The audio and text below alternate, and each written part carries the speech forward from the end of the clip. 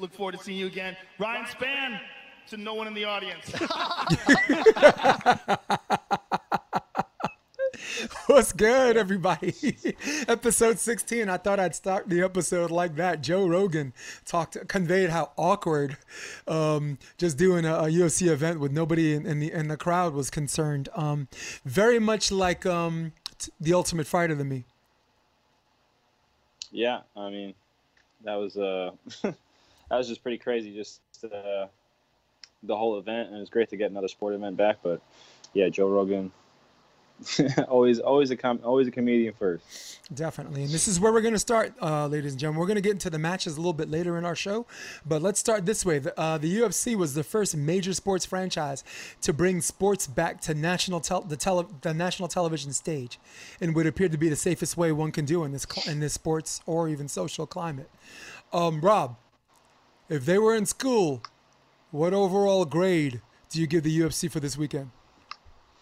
I mean, this is like a pass-fail, you know. I think it's hard to give like an okay grade. I feel like this is either an A or an F, you know, because this is the kind of times we're working in. But for me, I feel like they got an A grade. I haven't heard anything about any outbreaks. I haven't heard anything about any of them cutting corners anyway. You know, I have to give them an A grade. I thought, you know, they made it seem like it was business as usual, you know, when it's absolutely not business as usual. There was no, sound. The sound wasn't too terrible. You know, it was all focused on the fight. There wasn't no like reverberation from the stands. And, they got all the fighters there. You know, there's no like last minute, dropout from the cards. The fighters were there. They were healthy. You know, they were happy. They weren't stressed, it seemed like, except for maybe Tony, Yeah, those guys seem like definitely going to get into that later. Mm-hmm. Yeah, he just seemed like he wasn't there. But, yeah, I thought it looked like a great event. All right. Check it out. Rob McLean. I give them an A-. And before I say why, I'll point out one last-minute switch. But it happened early enough where it got under past everybody's eyes. I bring your attention to Uriah Hall and Jacare Souza. Jacare Souza, one of his coaches wound up sick. And then, just as a precautionary measure, they pulled him from the fight because there were flu-like symptoms, and it turned out not. I think the report is so far there's no diagnosis for COVID for the COVID virus. So, but I give them an A- because, like you said, first of all, Dana White is a bold dude, man. That is one brave, innovative SOB.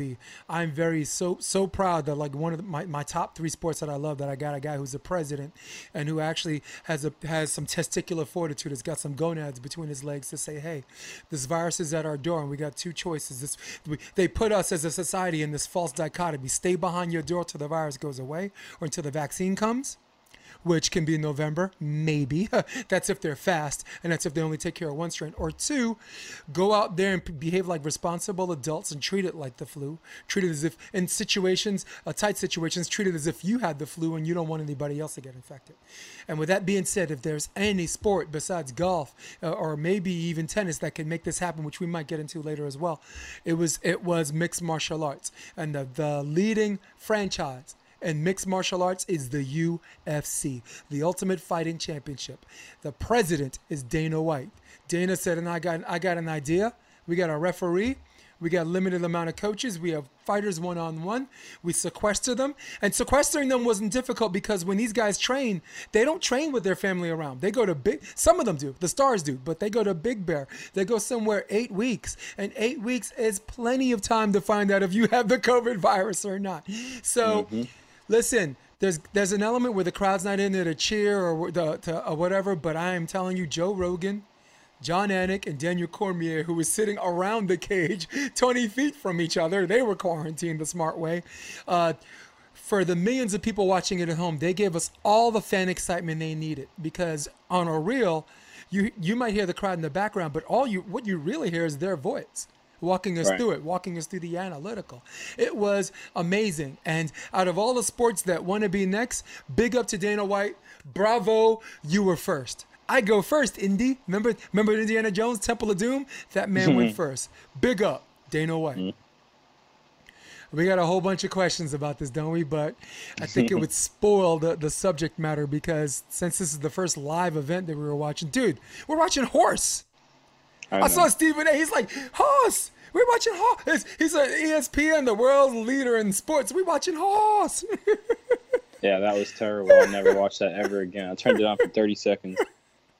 Never watch that again. I gave cornhole a shot. That lasted like 15 seconds. I can barely play cornhole. How am I going to watch it? That's terrible. All right, let's dip away from the UFC right now because we're gonna do what ESPN has failed.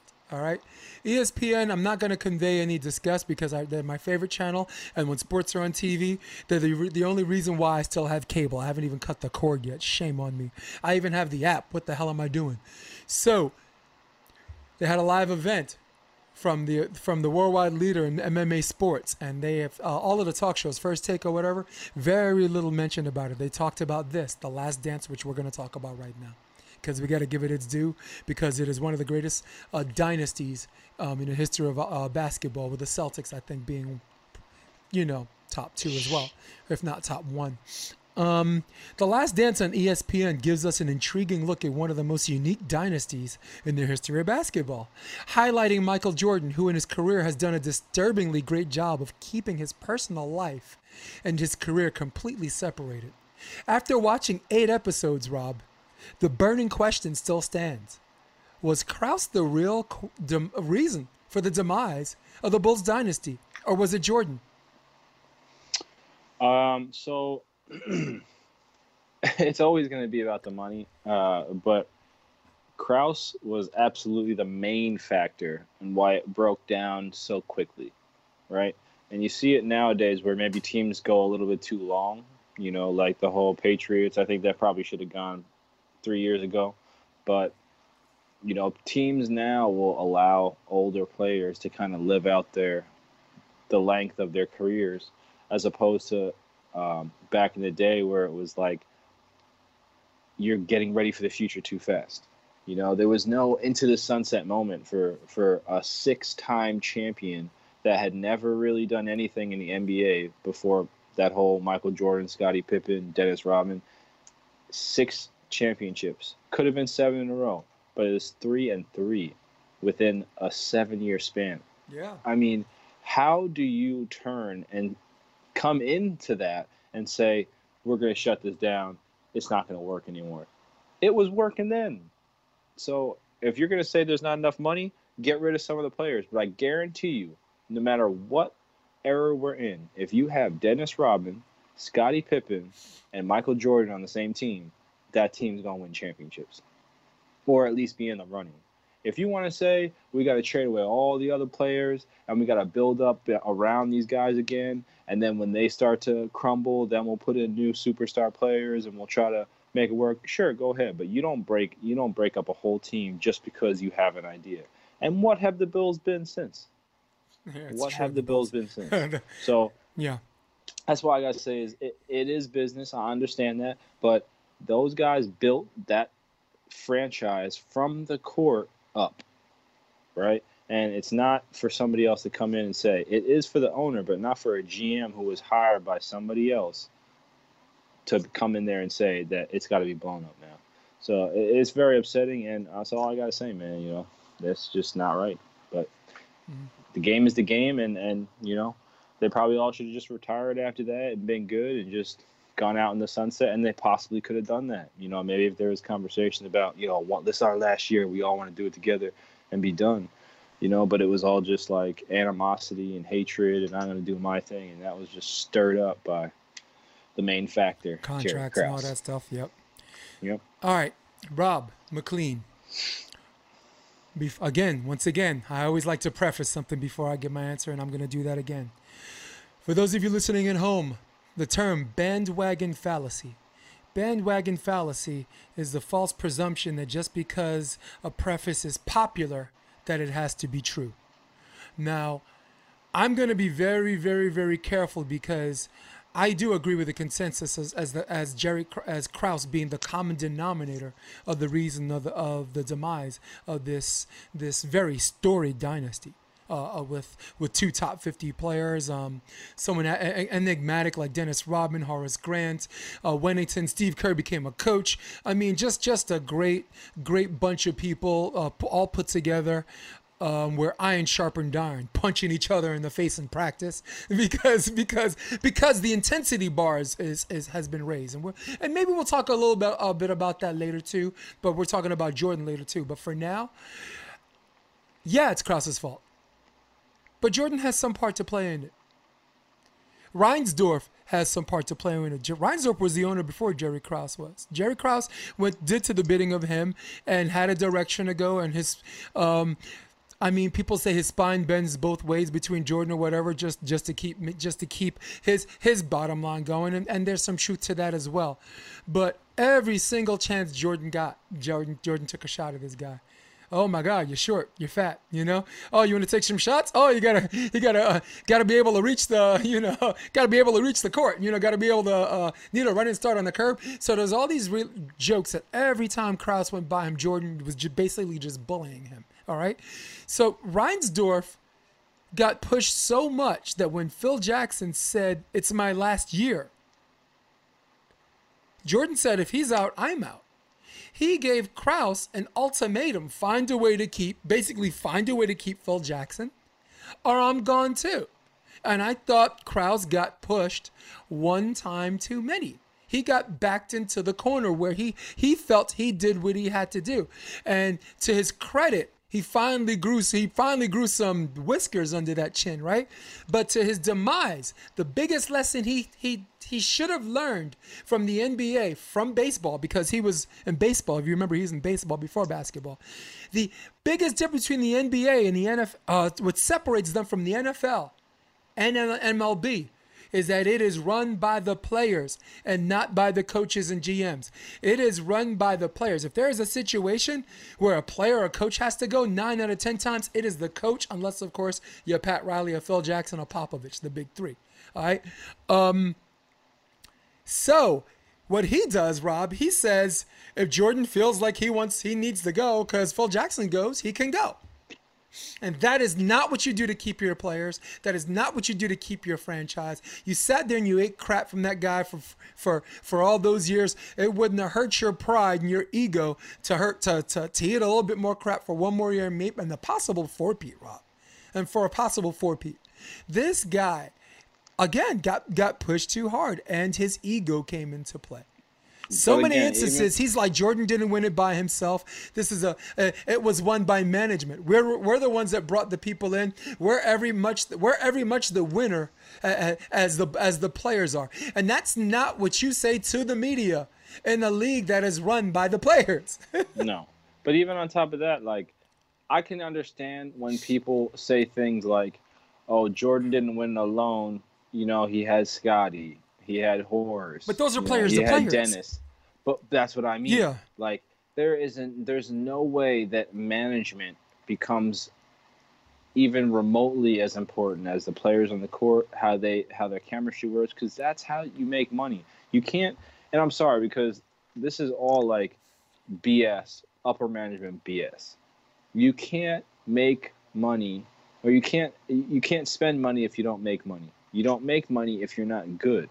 So you can't tell me that the Bulls have been making money outside of anything that deals with Jordan and the Bulls of the old recently, because that's their job. Their job is to make the Bulls good. And,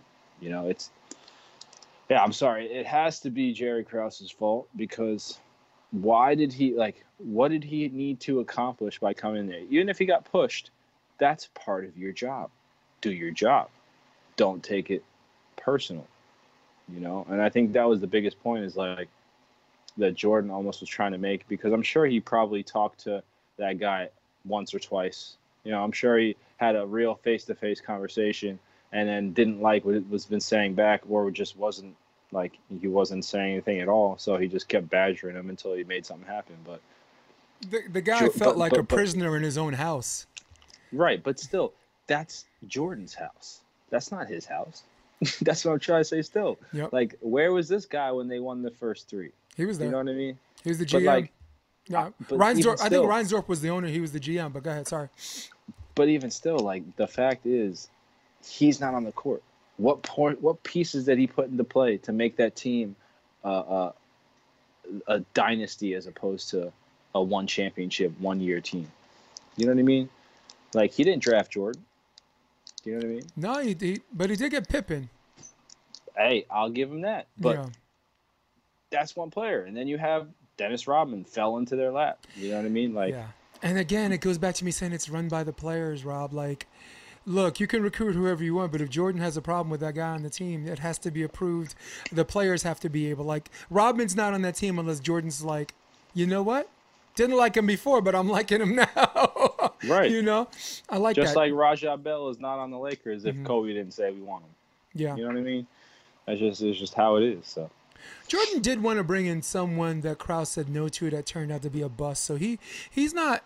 Again, it wasn't a total pooch screw. And I'm not saying that Krause did a bad job. I thought Krause did a good job bringing in the right players surrounding him. But right, what you build it up and now you want to now you want to tear it down because you're not getting credit for it.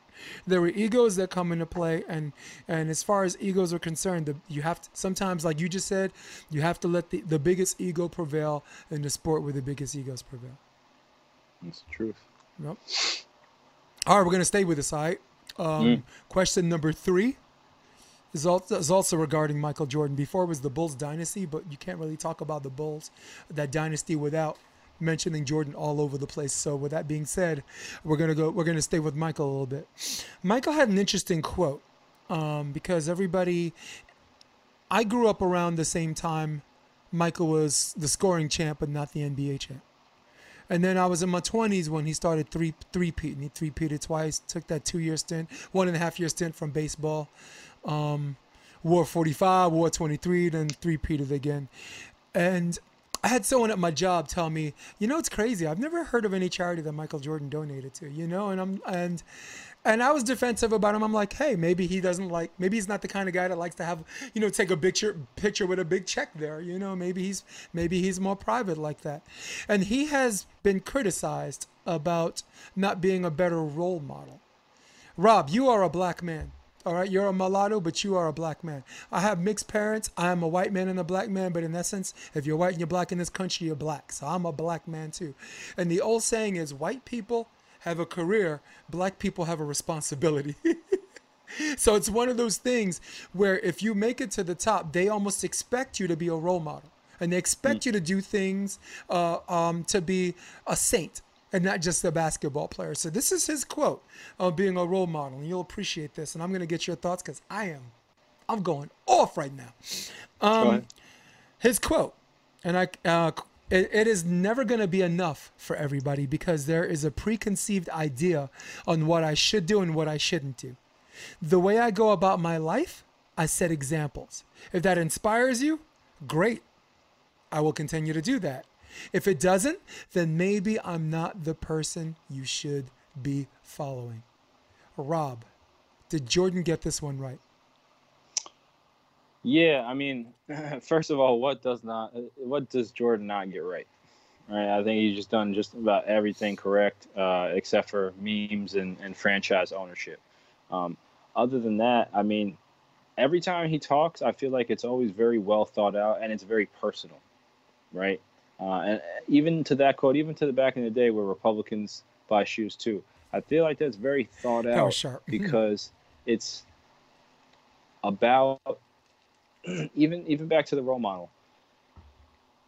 You don't have to be a role model. You can be a role model by not getting into trouble, by not doing things. I feel as though, talking about saintlyhood, I think it's a fallacy. You know, in order to drive someone to perfection is almost asking them to fail, right?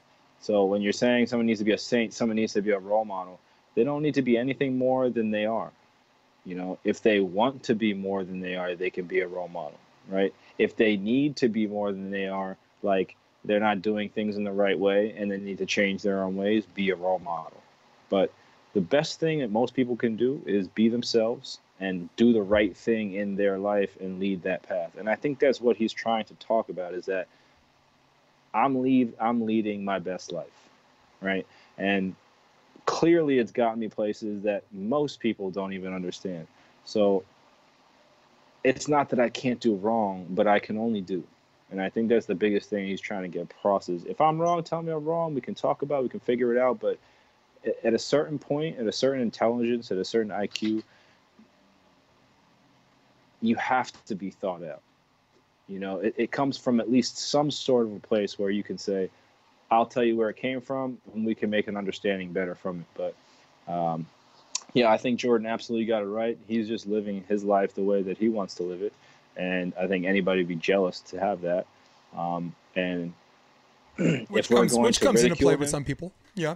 Right. But if we're going to ridicule him, we also have to give him the chance to speak and be heard at the same value as the ridicule that we're giving him. Right. And I think that's impossible. So, again, you can't ask somebody to be more than what they are. You know, they have to be the best version of what they can be. And that has to be enough. And if it's not, then you're searching for something different than what that person's giving. I got two things from your nice little diatribe about him getting it right or not getting it right. One, for everybody at home, I'm gonna give you another Jason's definition of the week. Straw man fallacy. Straw man fallacy, Rob McLean, is when you do 19 things right and one thing wrong, and the only thing I want to talk about is the one thing you did wrong, and don't even mention the 19 things you did right. That is taking one little thing and exposing it to make my argument look stronger and then make your argument look weaker. All right? And it is very, very tough to be an elite athlete that people look up to because the media will straw man you to death. I bring your attention to episodes 7 and 8. When he was playing baseball, they just talked about how he kept striking up and how he kept dropping balls. They failed to mention that he started his AA career with an 18 game hitting streak. I listen, that was 1994, 93. I didn't know about that. That was 25 years ago. I just found out about that at the documentary. So out of everything he said on that very, very long quote, the most important thing I got was it's never going to be enough for everybody. And if it's never going to be enough for everybody, what you just said before in your very strong diatribe, my man, Rob McLean, all you can do is be you. I can't be your Superman. I can't be your Superman. Can't be your Superman. Your Superman. Your Superman. All right, so Jordan can't be your Superman. All right, you're looking for strong African American role models whose conduct off the court is just as becoming as their on the court conduct. I give you LeBron James. LeBron James is always going to be the GOAT in that respect over Michael Jordan in that. Okay, because the man can run for president tomorrow and win maybe. So I like what Jordan said because he only wanted to let his play do the talking. If my play inspires you, if you think I can fly for low, and in this instance, and only this instance, if you want to be like Mike, I did my part. That should be enough. You got a problem with me gambling?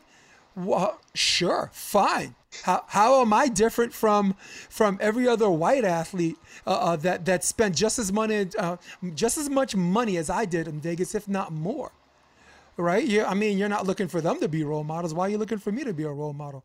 Republicans wear sneakers too? You're damn right. Okay, because sports is supposed to be the one thing that takes Demo-Crips and Rebloodlicans, the two biggest gangs in America, with apologies to Bloods and Crips, all right? I'm apologizing to them. And takes all of them and makes you forget about your political beliefs and brings everybody together. People like you, me, and I don't even know about the rest of them. So did Jordan get it right? Short answer, yes, he did.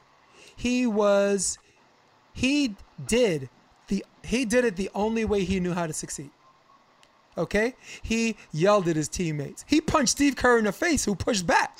Okay? If he did it any other way, he wouldn't have three-peated. Could there have been other ways that he could have three-peated? I don't think so. Other champions, three-peat champions that did it a different way from Michael Jordan? Yes. But we're not machines, we're people. We gotta find what we gotta do, our way.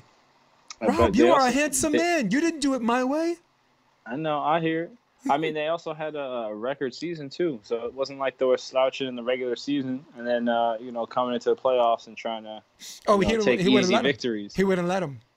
He Yeah. wouldn't let him. The dude was a pariah in practice. They hated That's his what I guts mean. in practice, dude. You know? And that's practice. That's not even regular season games, right? Don't get me started on that. Uh, Because almost this day in sports, as a couple of days ago, we talking about Right. practice. Practice, man. That's another reign. All right, I'm going to rein it That's too in. fun. Anything else you would like to add to that, Rob? No, man. I just, I think a lot less blame for a lot of people will bring a lot more happiness to many people's lives. Yeah. Right. Don't blame other people for your shortcomings. You don't got to blame other people for being better. Or succeeding. Just see it as a teaching tool. And they're hypocrites. They're hypocrites, Right. Rob. Rob, you ask half of those people you talk to that have a problem with Jordan not doing more. If you were in his shoes, if you got kicked off the basketball team and people say you suck, and then you should play baseball and you're probably not that good either. You get to go to North Carolina, oh, you're too skinny, you're gonna get bowled around.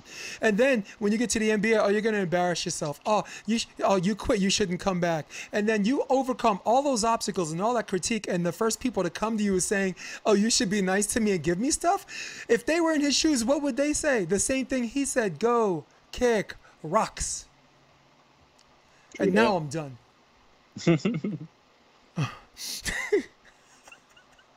Okay, question number, I don't even know what question we're on right now. Question number 4. We're going back to the UFC, my man. On Saturday, the UFC double champ and Olympic gold medalist Henry Cejudo defeated arguably the best bantamweight of all time. Arguably. I might make an argument for Cruz on that one. Dominic Cruz. He defeated Dominic Cruz by TKO. Much to everybody's surprise, afterwards in the post-fight interview, he retired from mixed martial arts. Thank goodness. So, Rob, now that he's retired and threw his hat into the crowd, actually, no crowd. No crowd. He threw his hat for some lucky fan to catch, and there was no one there, as reported by Ariel Helwani. Thank you. Rob, where does Cejudo rank as far as in the GOAT status for mixed martial artist? For bantamweights, he's right up there at the top. Let's go pound for pound. Let's go pound for pound. Yeah.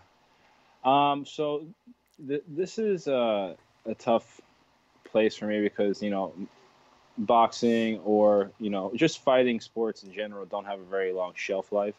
So I think that has, just like in football, the longevity of your career also puts a large value into how great your career is, because it's about your career, right? That's what greatest of all time is about, your career, not just 1 year or a 3-year span where you win 2 titles where everybody else kind of is much lower than your level. That would be Cejudo. And then calling out people that you would never fight, different genders, 4 weight classes up. He challenged Amanda Nunes, right? And I think she would work him. But again, I think he had a really good short run, emphasis on short. And I don't think he even comes into my top 10 fighters of all time. I mean, I think he's a great fighter, but I don't see anything special. I would love to see him and DJ fight. You'd love to see that trilogy, primes, wouldn't you? Right. I would love to see it now. I would love to see a third match now. DJ's still fighting, still winning. Oh yeah. Yeah, he's with one. He's with putting out one his contract, championship. right? Yeah, and I'm sure he's playing Xbox because he can actually play Xbox now too. He's a savage. He's a murderer. He's a murderer. Don't run into that dude. He is. He probably got cheat codes. I also have to say that I really love Cruz, man. I think Dominic Cruz is one of my favorite fighters, past his prime now, but I think he's one of my favorite fighters just in the essence of what he talked about, what he emphasized on footwork and the movement and not being the strongest or the best, but you can maximize the most you can out of what you are physically capable of giving. But he's not who he was. You know, he's not that guy anymore. And you should have seen that from his last fight. And it's the same thing with this fight. You're talking about Cody Garbrandt, right? Yeah, I mean, not to say that Cody didn't have, like, I mean, he perfectly planned out what he was doing, but that just shows you Dominic is just a couple of steps behind now because he's not really, he had to get over all those injuries. He's not expanding his game. Kind of the same deal I have with John Jones. He's not expanding his game. He's trying to get better at something he's already mastered in a sense. And you need to kind of move on and start maximizing what you have to give now, right? That's why I think that Sanchez, I forget his name now, but Diego Sanchez, you know, don't wave hands in people's face. But the fight before that, he maximized what he can do. He just got up on the dude and tried to fluster him, and you know, he got pummeled, but he still did what he could with what he had, right? That's what I'm trying to make the point at. Yes, so back to the essence. Cejudo, no, he's not the greatest of all-time fighter. He's just a person with a great small stint of a mixed martial arts career, but no, yeah. I don't put him up there. Okay, Rob McLean. Where does he rank in the greatest of all time? He's certainly not number one. There are just too many cases, too many strong cases, but he is in the top 10. In my opinion. Very much like Kurt Angle, an Olympic gold medalist who in such a short time span has done so much in the WWE. Henry Cejudo has been very Kurt Angle-like, with the difference being the results are already unknown in the WWE, and mixed martial arts is very much unknown. This is why we fight type thing. I don't put him in the top, in the GOAT, the greatest of all time, because I didn't think he was the greatest of all time in his own division. I thought he fought Demetrius Johnson twice. Demetrius Johnson sternum starched him the first round, the first time. And the second time he won by a split decision, which many fighters and experts thought that DJ won. DJ didn't get his rematch. DJ knew that because he wasn't a cash cow for the UFC. He knew that as soon as he lost, he was gone. And he was happy to go because one championship, in which he's an active fighter now and still continuing to win, by the way, paid him a trailer load of money. And where he's all about respect for a craft, a mixed martial arts match instead of just a fight. One is exactly where, as far as the fan base is concerned, he's home. He's home. Okay. Definitely. And Hume, the real game controller for Xbox is Matt Hume, man. Matt Hume coached him so well, he felt like he was playing a video game with Demetrius Johnson as his fighter, which is a testament to how he's not number one. We were talking about Cejudo, and now I'm talking about Demetrius. So, but listen, but to his credit, when he had to show up, he showed up. Had to fight Benavidez. That was a close decision. Benavidez won. I thought Cejudo won that. So that breaks off even. TJ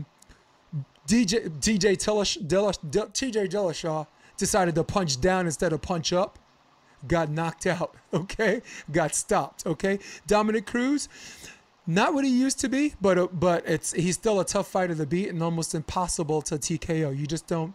That's the first time in his career he's been TKO'd, and John Anik said it's the first time he's ever been finished in his career, which isn't true because his only other loss, Uriah Faber, he lost a guillotine choke. He tapped out. So, Joe Anik, if you're out there, that's the correction, and maybe you'll bounce back and correct that later. But I got your back because we're MMA people.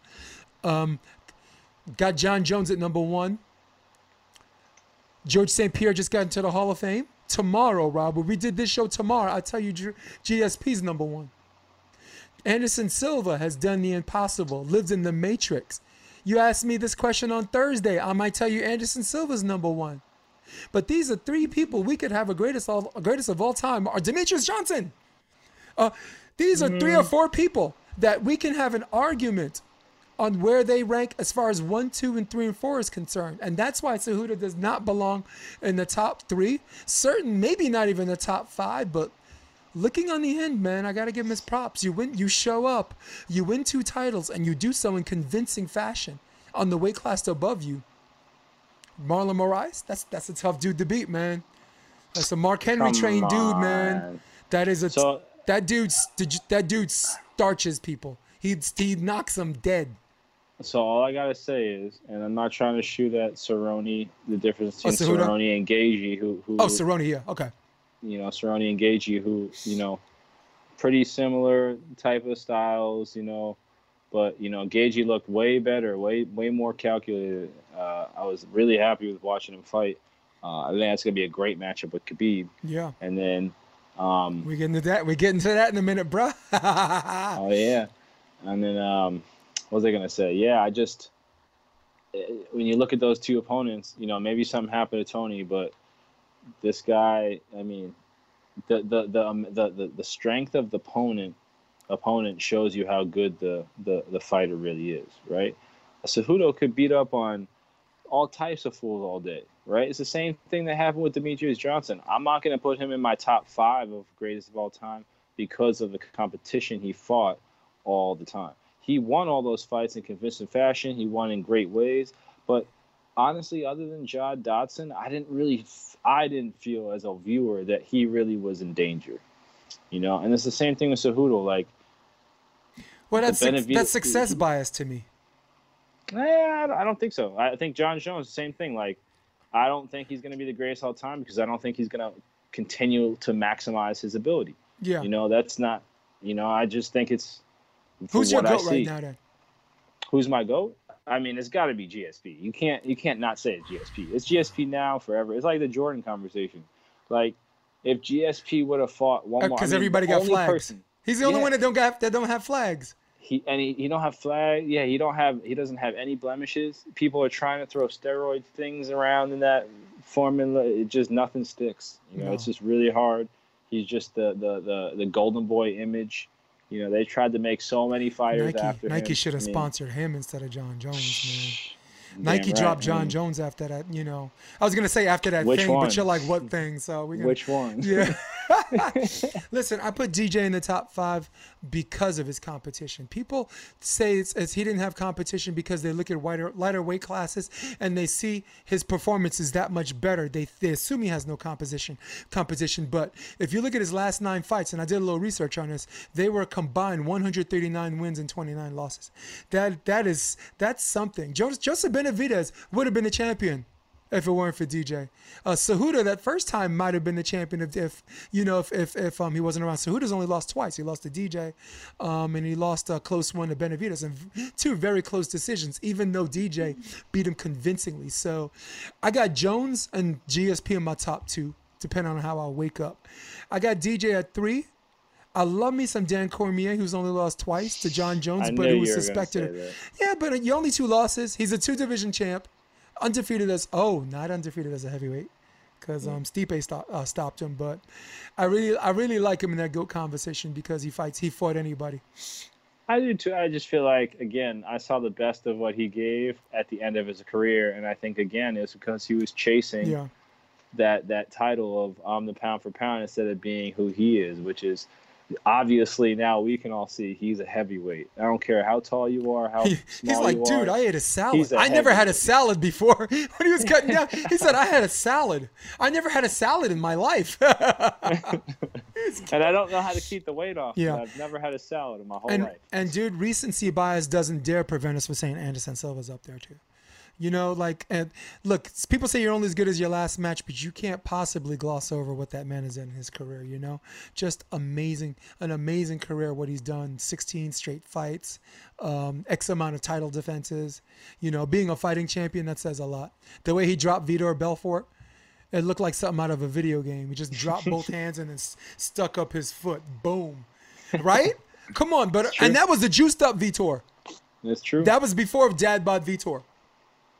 But hey, I mean, the roids, from all I know now, is the roids probably make you have really bad flexibility. So it's probably the wrong thing to do in that sport. It was like a staring contest, and then boom.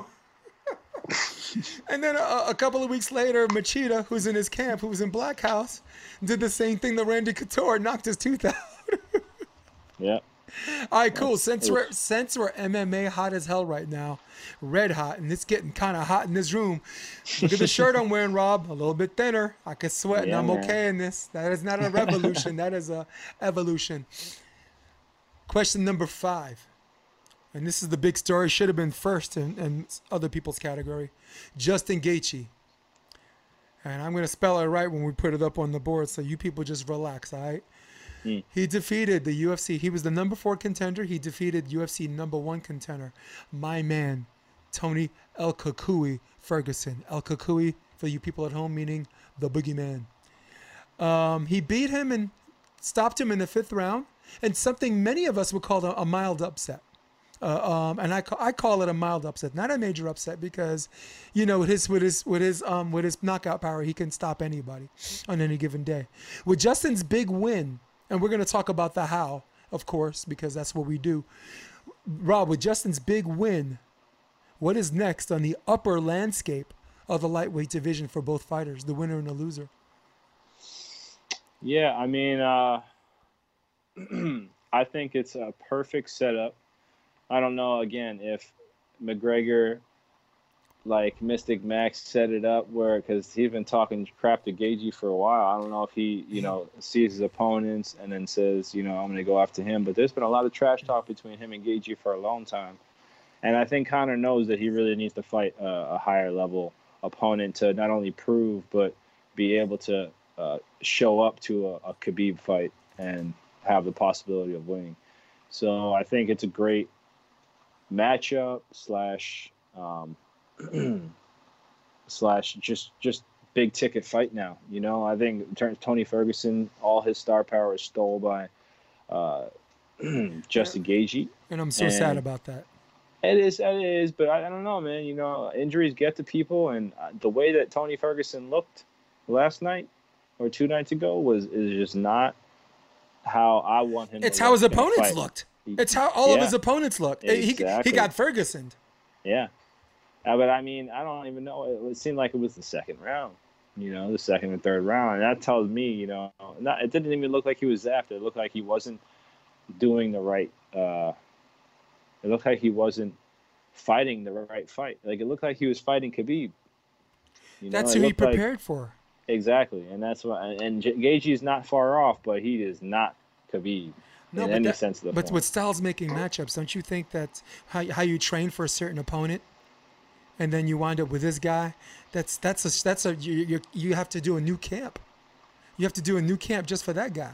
A whole new camp. And so you either have to use what you can maximize at that time, or you change everything in the last couple weeks or week. And then Gaethje, you know, he's been gearing up for either one of these guys, or just not really doing anything, being quarantined and gearing up for somebody, you know. So yeah, well, that's just who he is.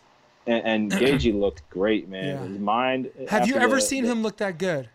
No, man. No.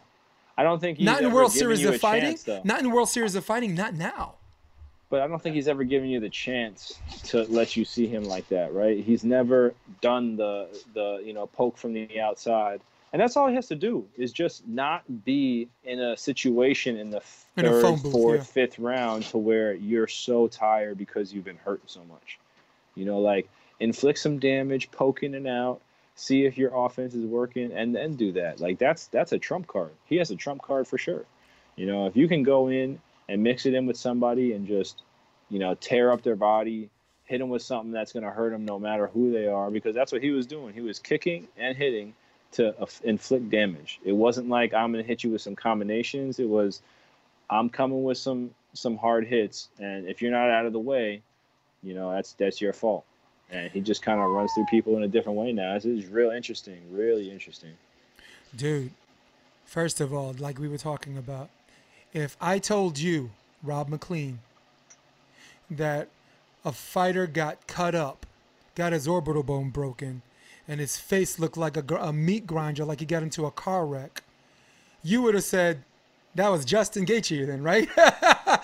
And yeah, both of us, when we hear that scenario, we assume that Tony did it to that person. But Saturday night, Justin Gaethje fought very much like Tony Ferguson. His slips were accurate, and when he committed, when he loaded up, when he committed, he hit hard with power and he connected.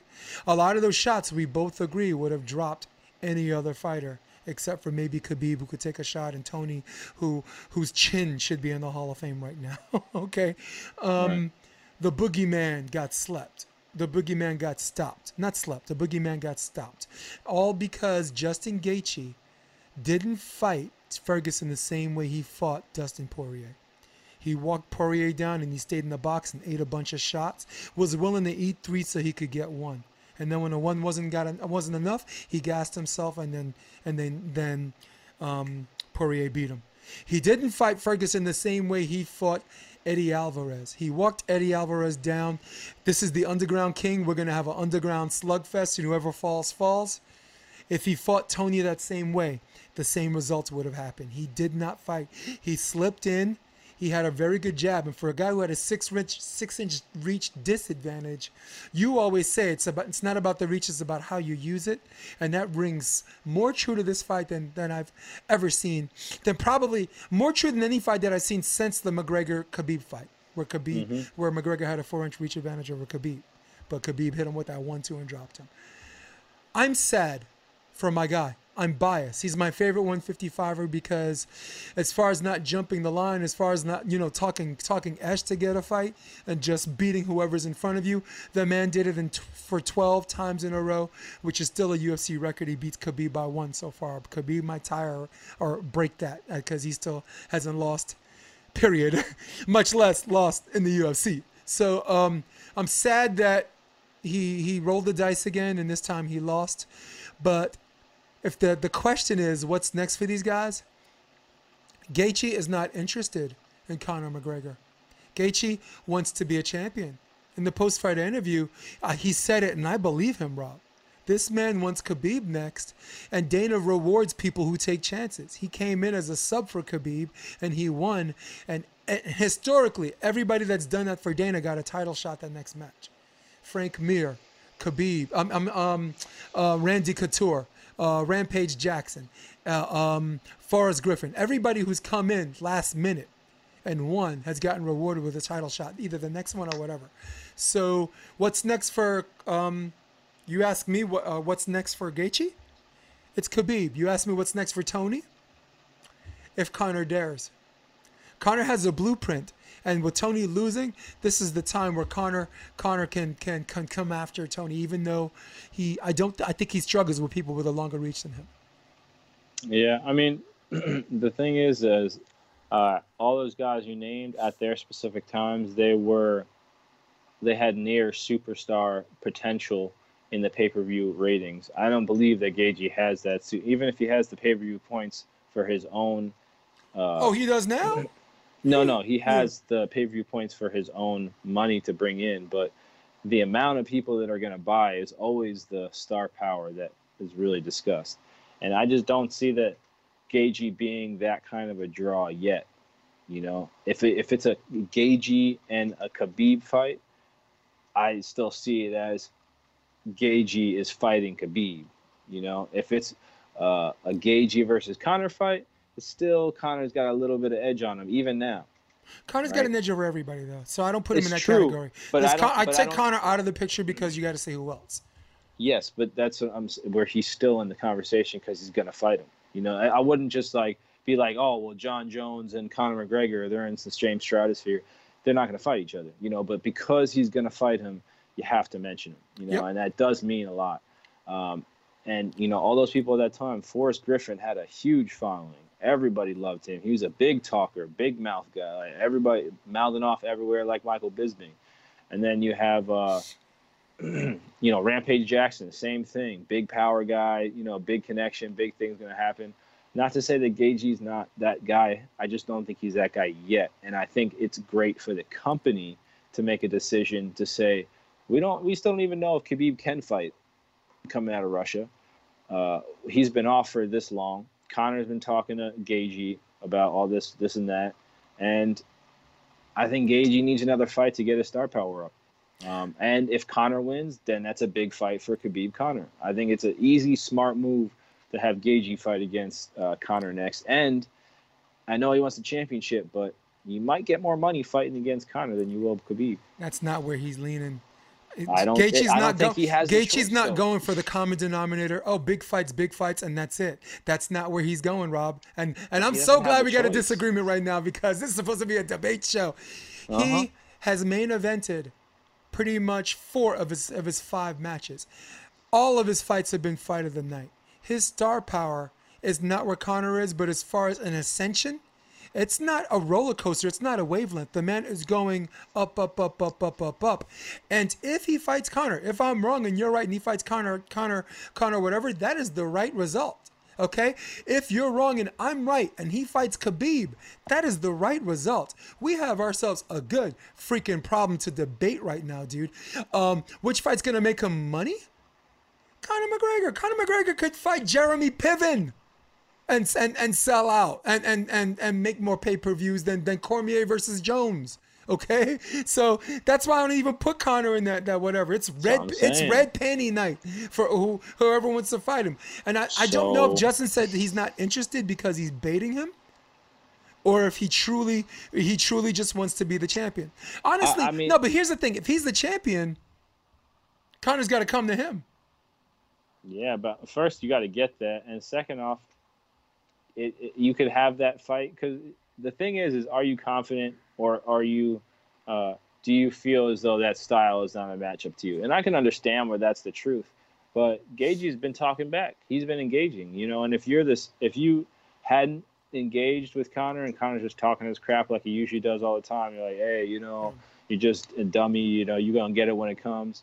I get it, but Gaethje's kind of wanted it too. And I'm not saying maybe he's changed his stance now because he has the power to say I want to do something. But before he fought Tony Ferguson, nobody would be saying that Justin Gaethje has decision power over Khabib, Conor, or what's best for the UFC. Because in any way, shape, or form, it's better for Justin Gaethje. It's better for the UFC. It's better for everybody. Why do you even think we're debating? The man said both things.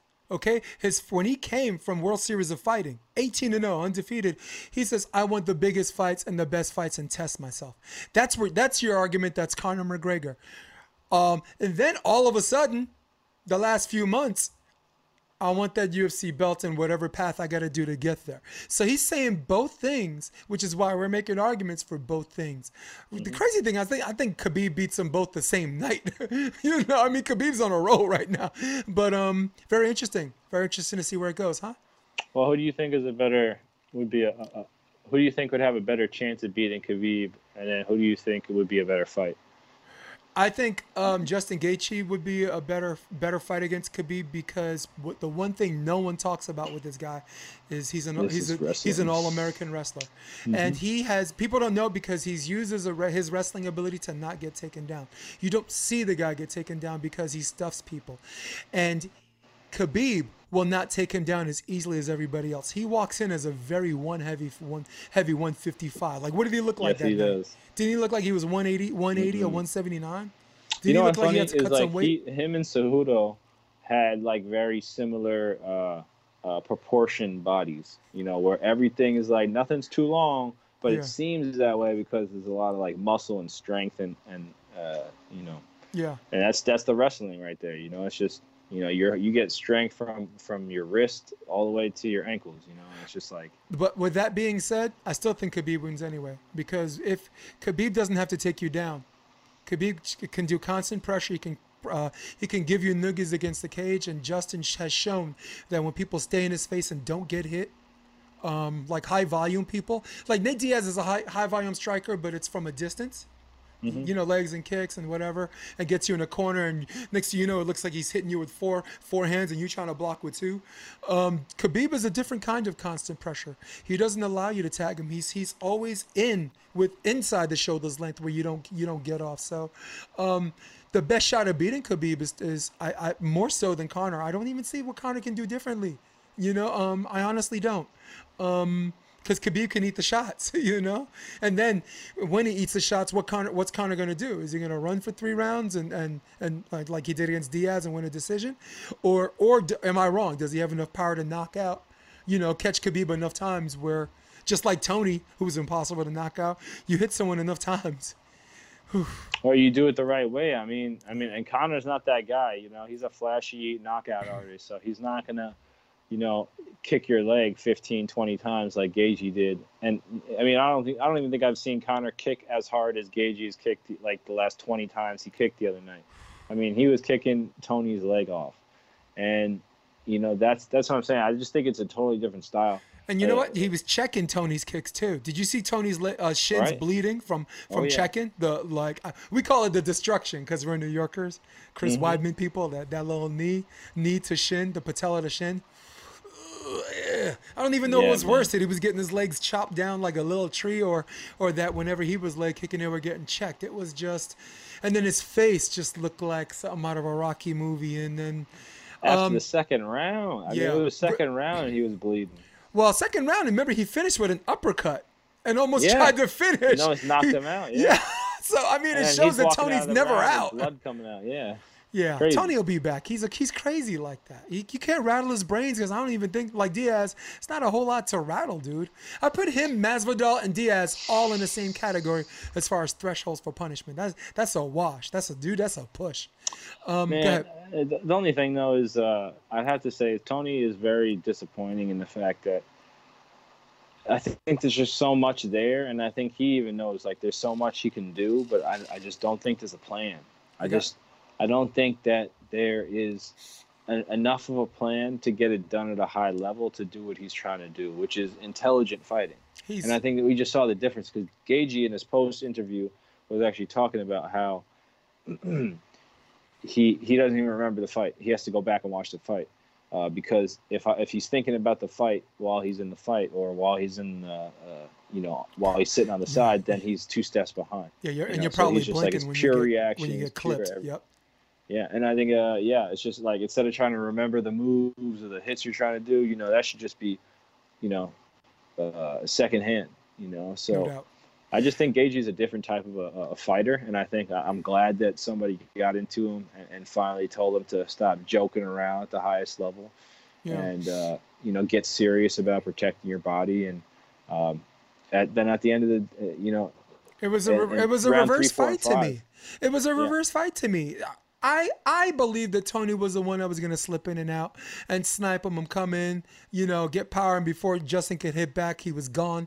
That's I expected Justin Gaethje's face to look like that. I expected Justin's legs to get chopped up. I expect his shins to be bleeding and from Tony checking his kicks.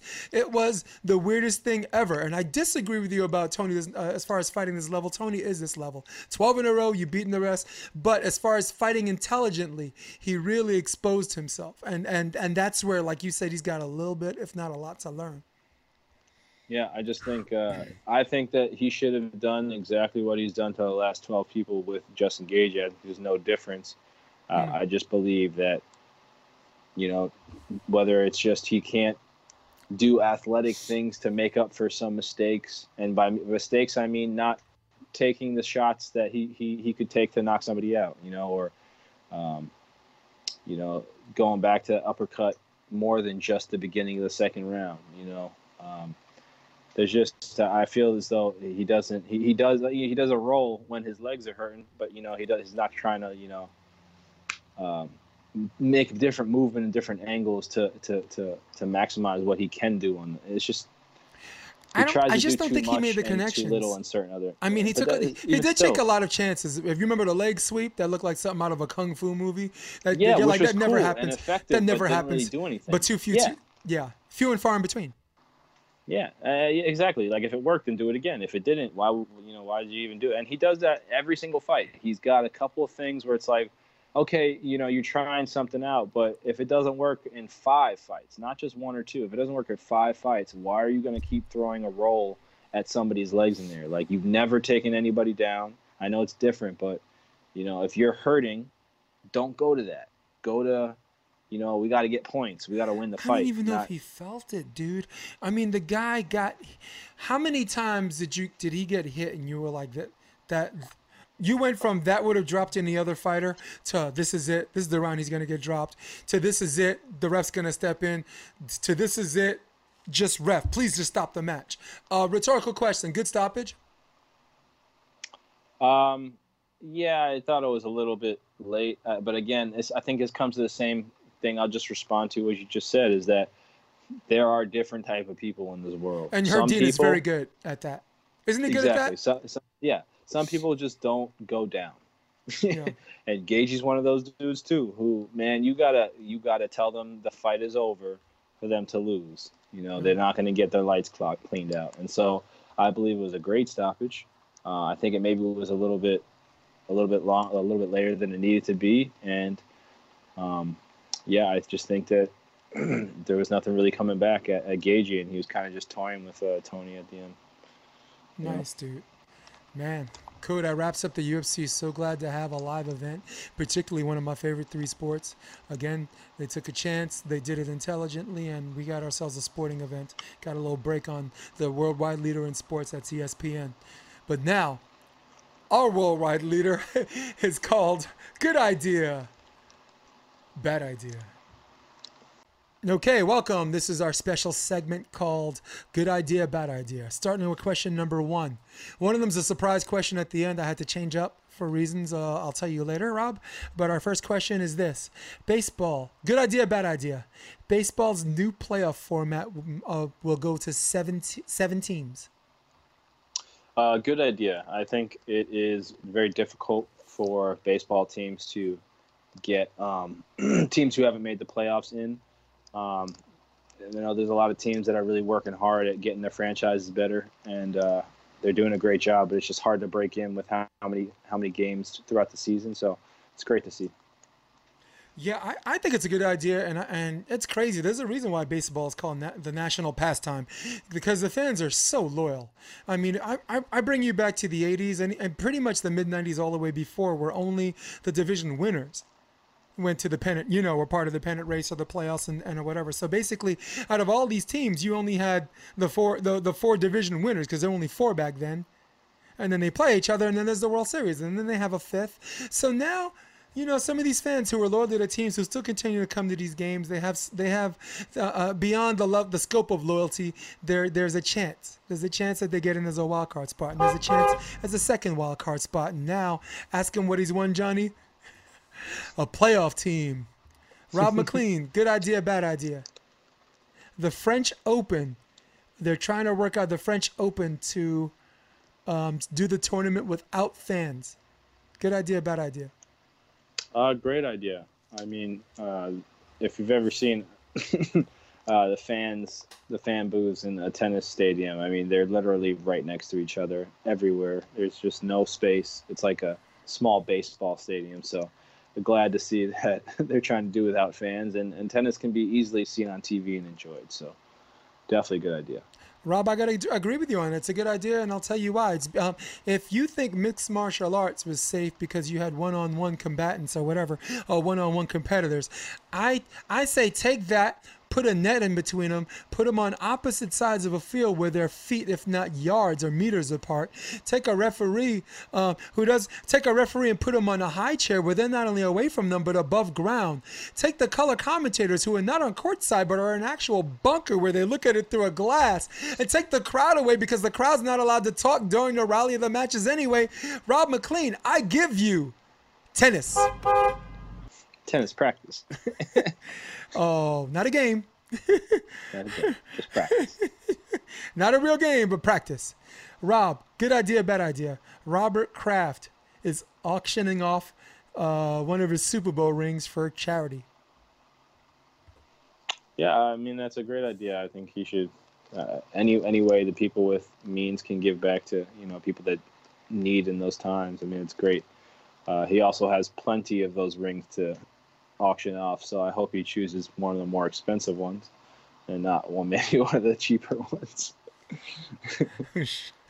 Look, it's a good idea, okay? Rob Kraft, go cheap. Rob Kraft, go expensive. Rob Kraft, go mid-range. I don't know.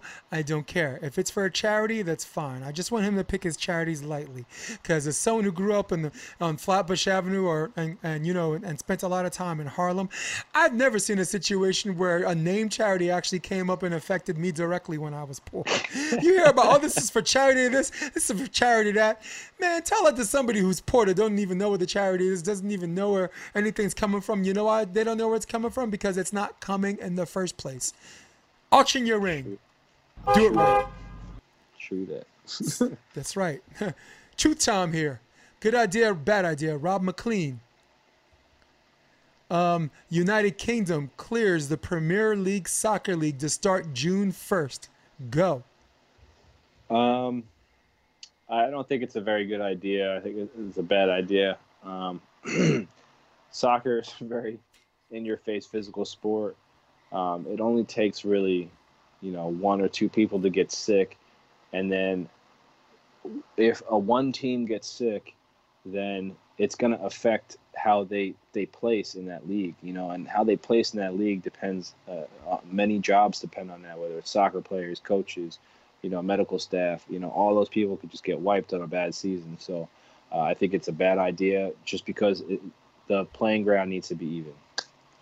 Bad idea, bad idea, bad idea. That is a sport that requires multiple competitors to compete against each other. They're close quarters. The referees are even closer. The coaches are close. And as far as fan participation, where you can get away with an empty stadium, soccer, football is not one of those stadiums where that's gonna enjoy any success on any level. Rob McLean, the last question. Same question, different person. Okay. Good idea, bad idea. Referee early stoppage. What? Dominic Cruz loses to Henry Cejudo. Was it an early stoppage? Good idea. The early stoppage. Good idea or bad idea? It was a good idea. I don't think that Dominic was really doing anything in the fight. Again, it's really hard with referees in UFC, but he wasn't really affecting the fight, and he got completely knocked out. Off his feet. So. Yeah, I don't see why they shouldn't have stopped it. Rob, this one and only this one, I'm probably going to go bad idea. And it's because, like I said before, some referees are really good at researching their matches and knowing who has a high threshold for pain and who has good recoverability. Dominic Cruz got knocked down. He got a bunch of hits at the end, which is a referee's flag. Like if you're down and you're just getting hit and you're just covering up or whatever, they think you're hurt and to them that's not intelligently defending yourself. So for safety reasons, I always err on the side of caution with stopping the fight. But in this one case, this outlier, I say bad idea. I thought they should have given Dominic Cruz a little bit more time to see if he could still go. Hold up real fast. You think that he wasn't out? Did you see the replay? Yeah, I did. And I saw him get dropped. He got dropped. I saw him get dropped, and then it's weird. I saw him get punched awake. Yes, but like you said though, because he didn't get intelligent. Because I'm not a Cejudo guy. I was rooting for Cruz the whole time. Of course. You got to give it where it's due, and man, he got him bad. I don't think you can kick somebody and then hit him with your knee and then unpurposely knock them out. And he really did. And then he hit him with a lot of shots. Yeah. They weren't hard, but he hit him clean in the face with a lot of shots, and he was not helping. He was not helping himself. So, no doubt. It was a good idea. I don't even think it was the early stoppage, to be honest. Okay, good. Well, ladies and gentlemen, that concludes our episode of Good Idea, Bad Idea. All right, we're back, and I'd like to finish this episode on a little personal thing. My rant this week is Rob McLean. I am jinx. Everybody that I wanted to win, everybody that I picked to win, which were actually binary this weekend. Michelle Watterson, picked her to win, wanted her to win, lost. Dominic Cruz, picked him to win, thought he had size on Cejudo, wanted him to win, lost. Ferguson, wanted him to win, picked him to win, lost. It was just a bad night for me. The only one that I deserved to lose on was Rosenstruck. I thought Rosenstruck would last longer against Ngannou and eventually tire him out and knock him out because I thought he had 5-round cardio and power in both hands in the later rounds as he showed against Alistair Overeem. Have you ever seen Bronx Tale? Yeah. Do you know who Eddie Mush is? Of course. For the people at home, the line in Bronx Tale is, they called him Eddie Mush because everything he touched turned into mush. He went to the racetrack and the teller handed him his tickets already ripped up. And then there was a scene, he's in a racetrack and everyone's horse was winning.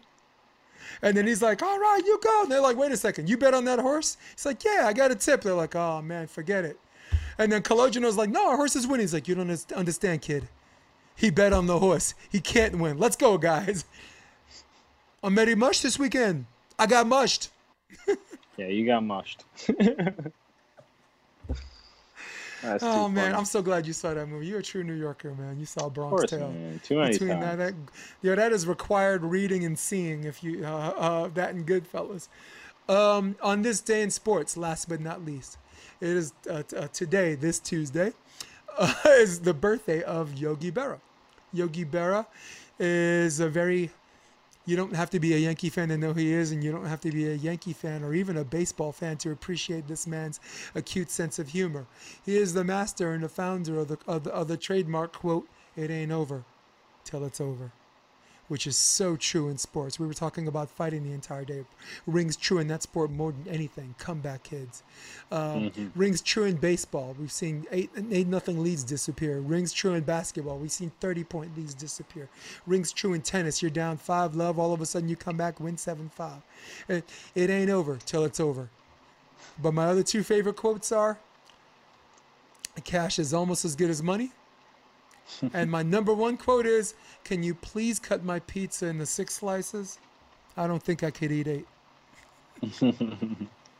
Yogi Berra, God rest his soul, 1925, 2015. 90 long years on this planet.